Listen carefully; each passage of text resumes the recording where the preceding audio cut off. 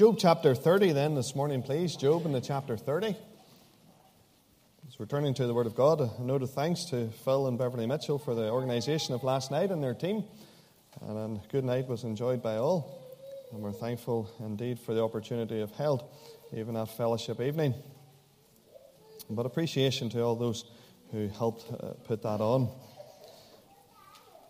Job in the chapter 30 then, we come to this, the final of our considerations in the life of Job.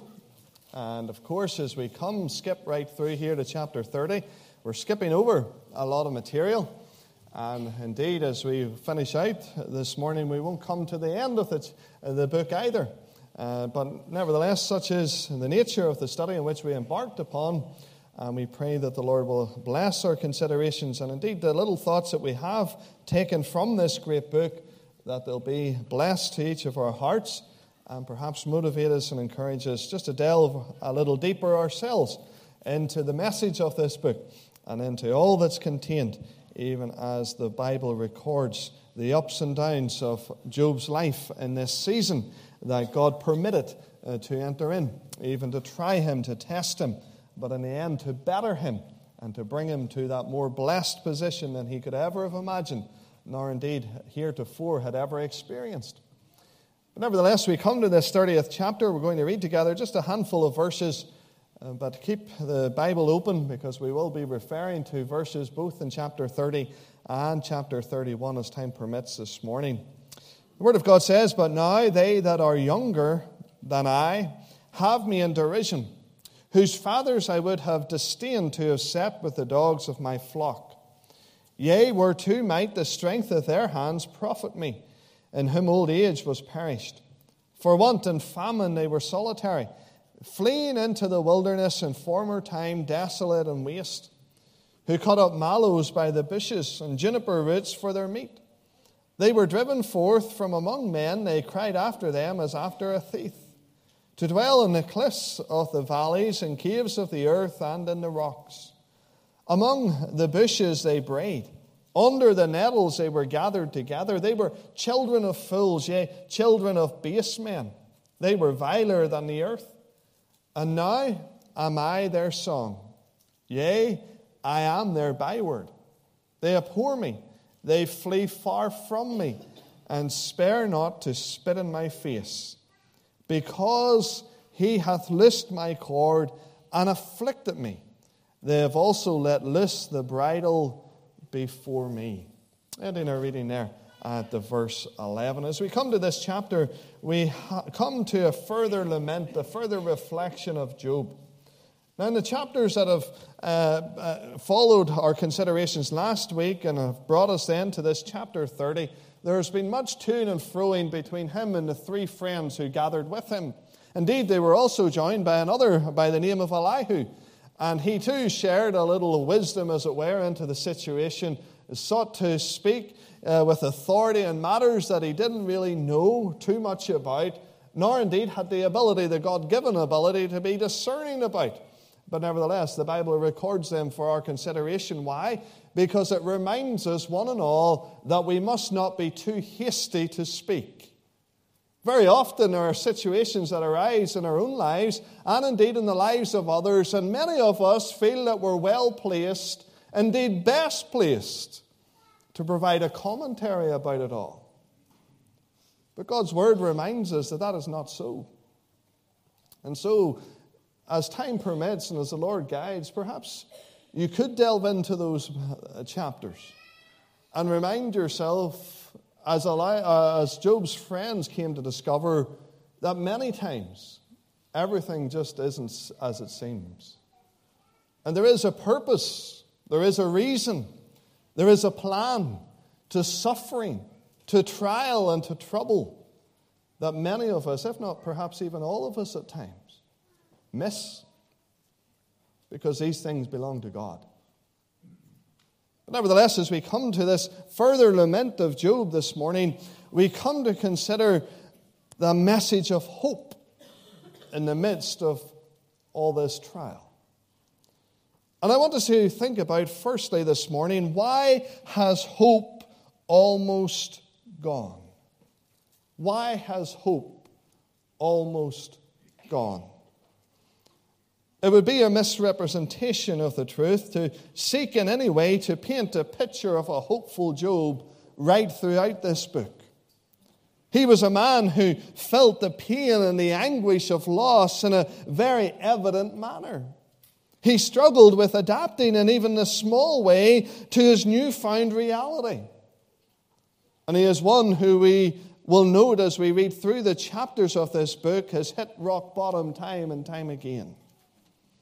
Indeed, if we were to reflect on Job's own testimony of how he feels in it all, we do well to take note of his reflection in chapter 7 and verse 6, for he says there, "My days are swifter than a weaver's shuttle and are spent without hope."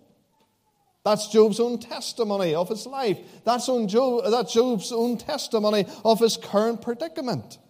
But nevertheless, as we arrive at this 30th chapter, and as we have read a little of the outpouring of grief that once more fills this chapter, and the catalogue of his complaints, the catalogue of his sufferings, we see again one who is clearly without hope. One in whom no trace of hope is hard to discern. Nevertheless, I assure you that as this chapter progresses and as chapter 31 follows, this is exactly the point that he will arrive at. A man who is filled with hope. Remember, the Bible describes him as a patient man, one who endured. And so without doubt, then, this record of endurance contains within it the highs and lows of life. His example of patience leads him to a hope, but it's not a quick journey. It's not very evident as the chapters come and go just how that is emerging, but nevertheless, Scripture records that it is there. But as we come to this chapter 30, we survey a scene right now in this moment that hope is almost nowhere to be found. And the reasons for that are easily identified. Clouds of despair have entered in. The mists of sorrow have taken hold and enveloped this man on every hand. And we as outsiders who are looking in, we behold all that has and is continuing to occur in his life. We're listening to all that he has and continues to say. And hope is hard to trace. Hope, we say, is almost gone. As this chapter continues the laments of Job, we see here that he is focusing very much on how his calamities have made him appear before his enemies, before those who ultimately despise him.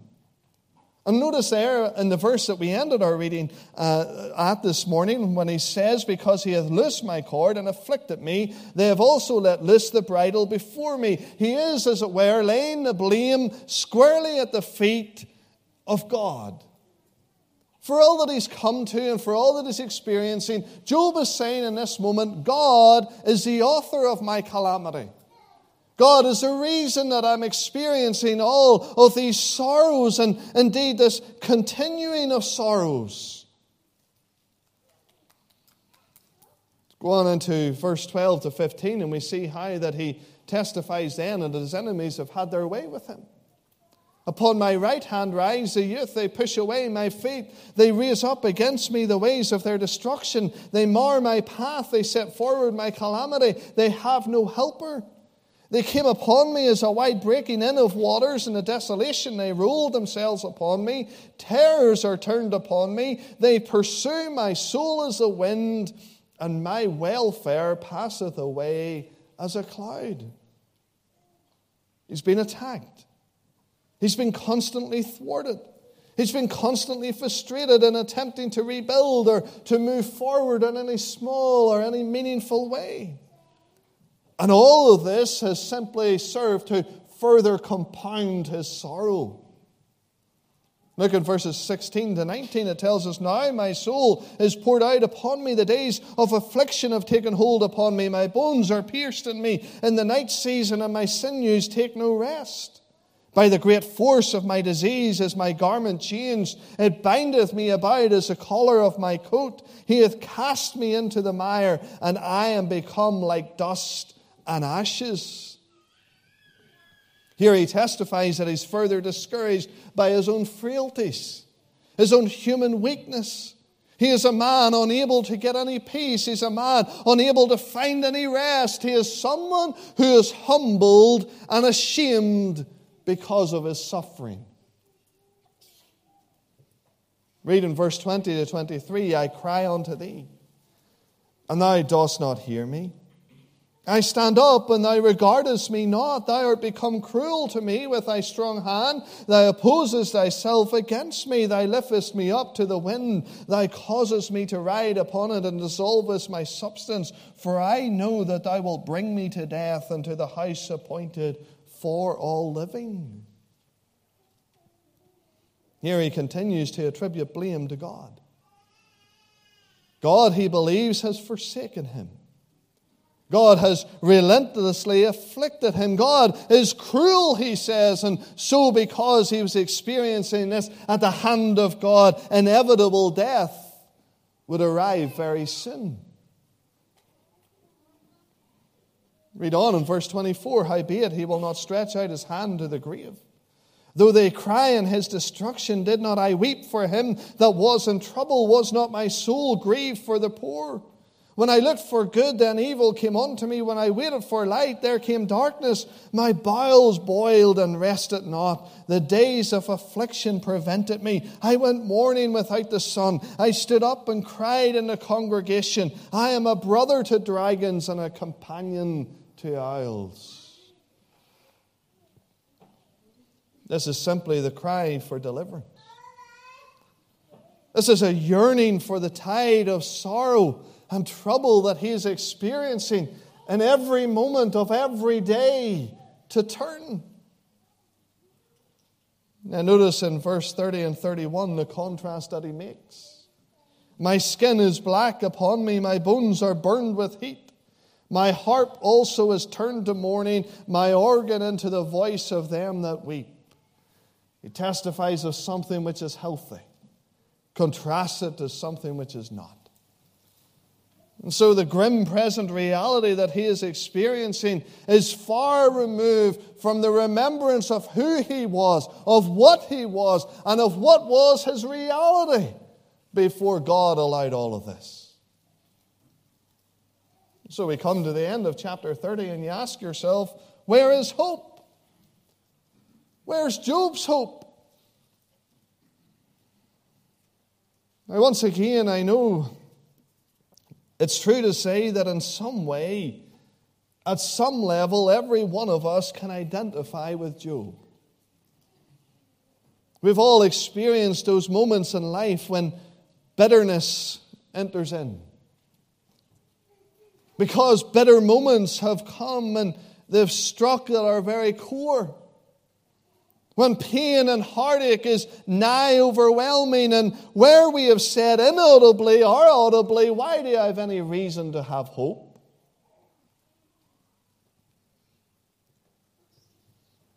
Nevertheless, remember the question posed in the point. Where is hope gone? Why has hope gone? Do you know that the answer is simply life? Life. The burdens of life. The tragedies of life. The bitter seasons of life. Life. That's why it so often appears that hope has gone. But notice not only with me, why has hope gone? But consider secondly with me, what never changes when hope has almost gone? What never changes when hope has almost gone? Now, very easily we can relate this to times whenever someone loses their job. Times whenever someone's spouse passes away. Times whenever a child is wandering far from God, showing no care or concern for their soul. Times whenever friends desert you. Times whenever a marriage crumbles. Times whenever you come to illness. Times whenever accidents enter in, and these have life-changing circumstances. But what never changes in all of those moments is you. You never change. Who you are and the caliber of Christian you are, and indeed you're standing before God. These things never change. Circumstances always change. But in a change of circumstances, the fundamental you is unaltered. And the only way that you, the fundamental you, can be changed is as a result of the choices you make whenever trouble and trial come in. Whenever tragedy is faced.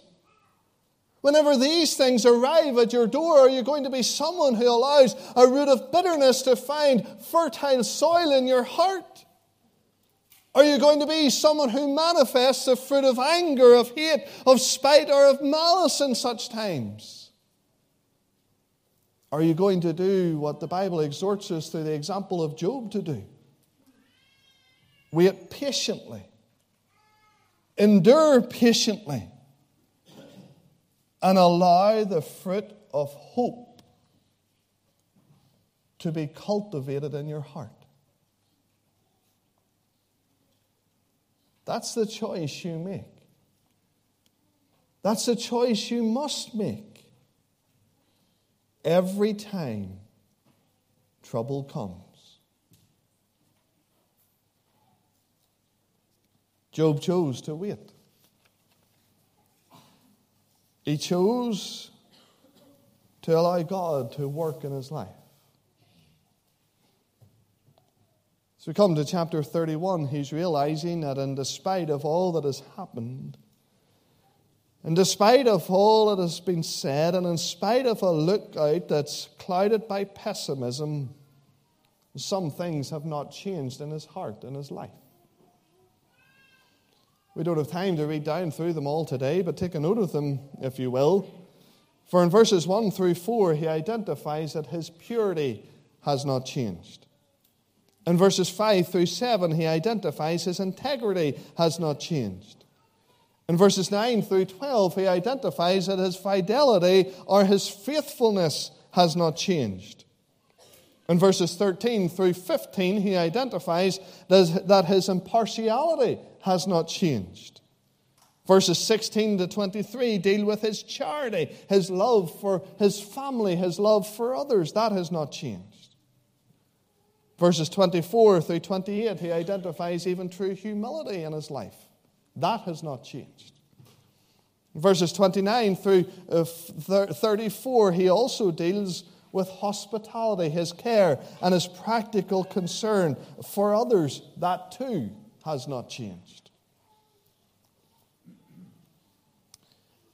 You know, the psalmist knew what it was to testify of such truths in his life.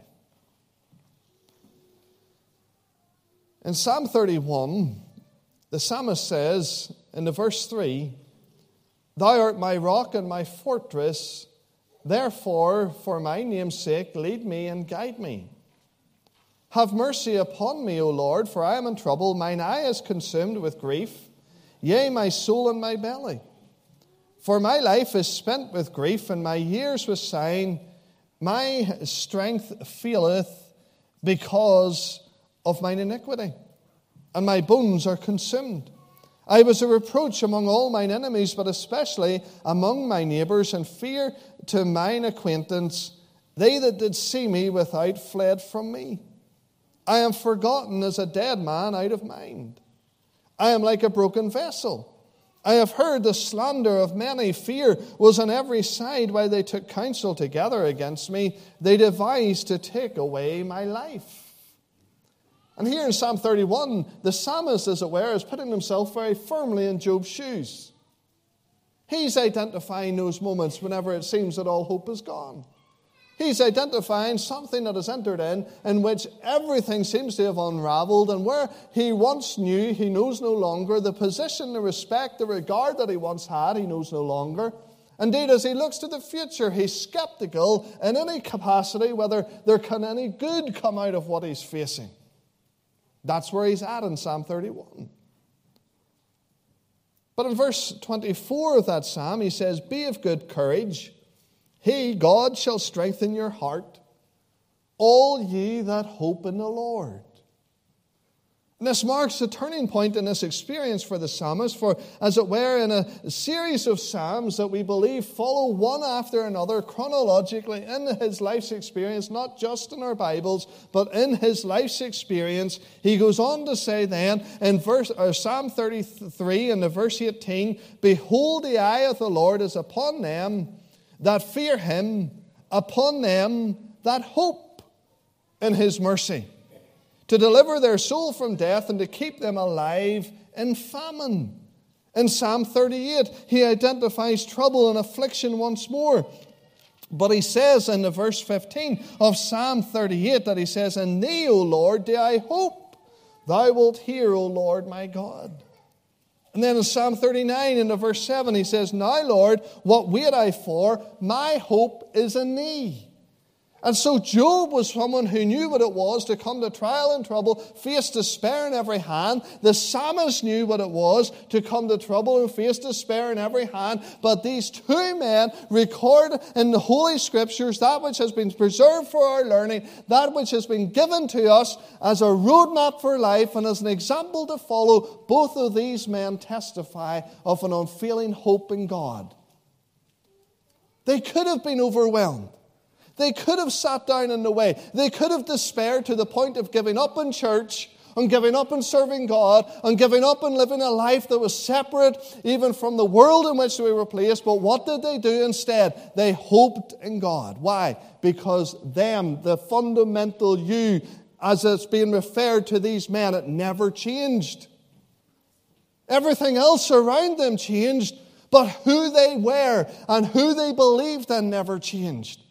And I tell you, that is still the roadmap out of trouble. That is still the pattern to apply whenever despair enters in and whenever everything is unraveled in a moment and whenever there's more questions than answers.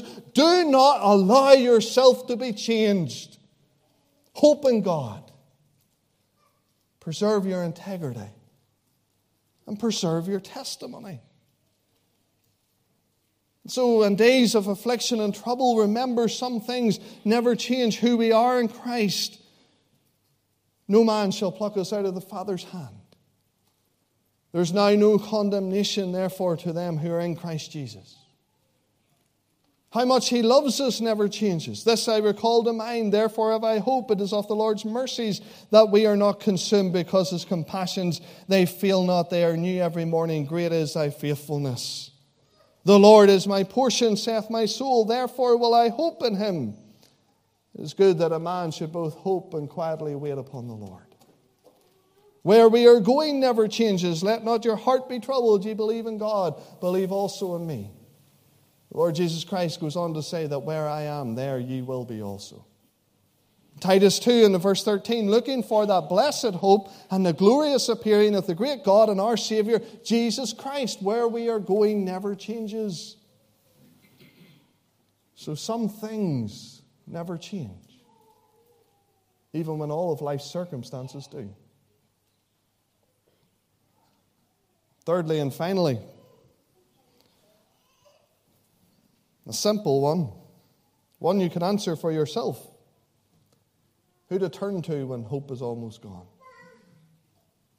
God. God. Well, you could have answered it. I ask you the question, do you do it?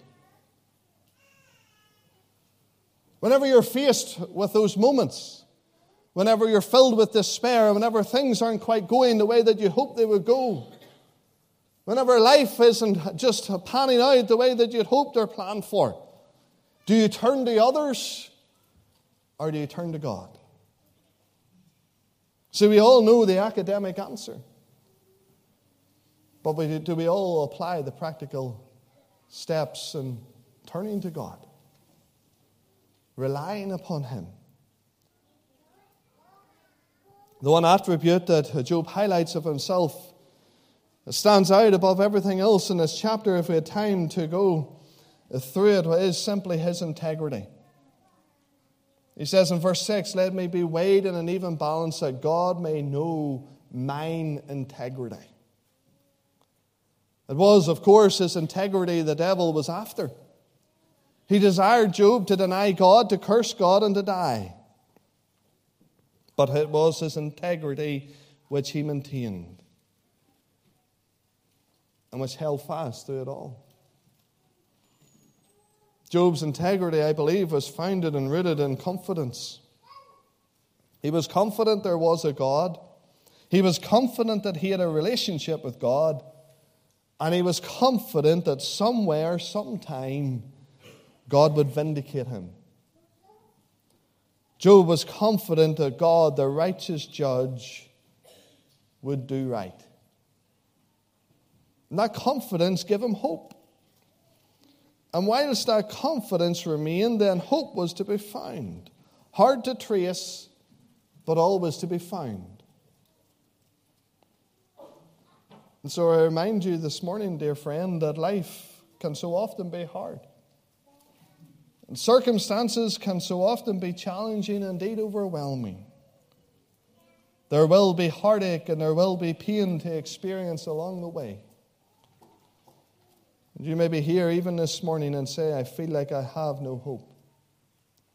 But Job's testimony, his experience, teaches us, just as we've been saying right from the beginning of our Bible covenant study, that even when you can't trace God's hand, you can always trust His heart. There's always hope with God.